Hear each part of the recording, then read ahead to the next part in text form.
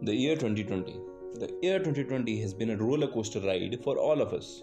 Things which people from all domains never expected happened. Well, we all got to learn a lot from this year. One of the most important things 2020 has taught me is the value of self dependence.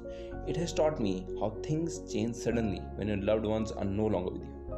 It has taught me how important it is to have the skills of dealing with people and how tough it is to get people to work for you even when you pay them handsomely. I've learned that one should never take traveling for granted, and the best thing one can explore is one's inner self. Or one can say, self discovery is the key to long lasting happiness. It has taught me the importance of having a good friend circle. It has taught me how short life is and what one leaves behind is reputation or importance.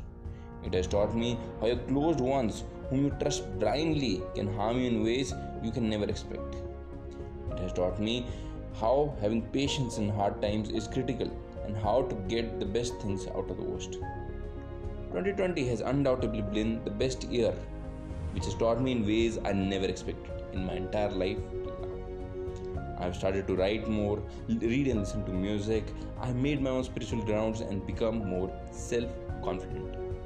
Well, if you ask me, the most important thing 2020 has taught me is the value of time. It has been truly said, time and tide wait for none. And the biggest thing one can do according to me is to waste time. And one should also learn how to spend time wisely. It is as important as learning the importance of time. Enough with this podcast. All I want to do is thank you for now for listening to this. Bye bye. This is my first podcast and I'll be seeing you soon. Bye bye. KZ signing out.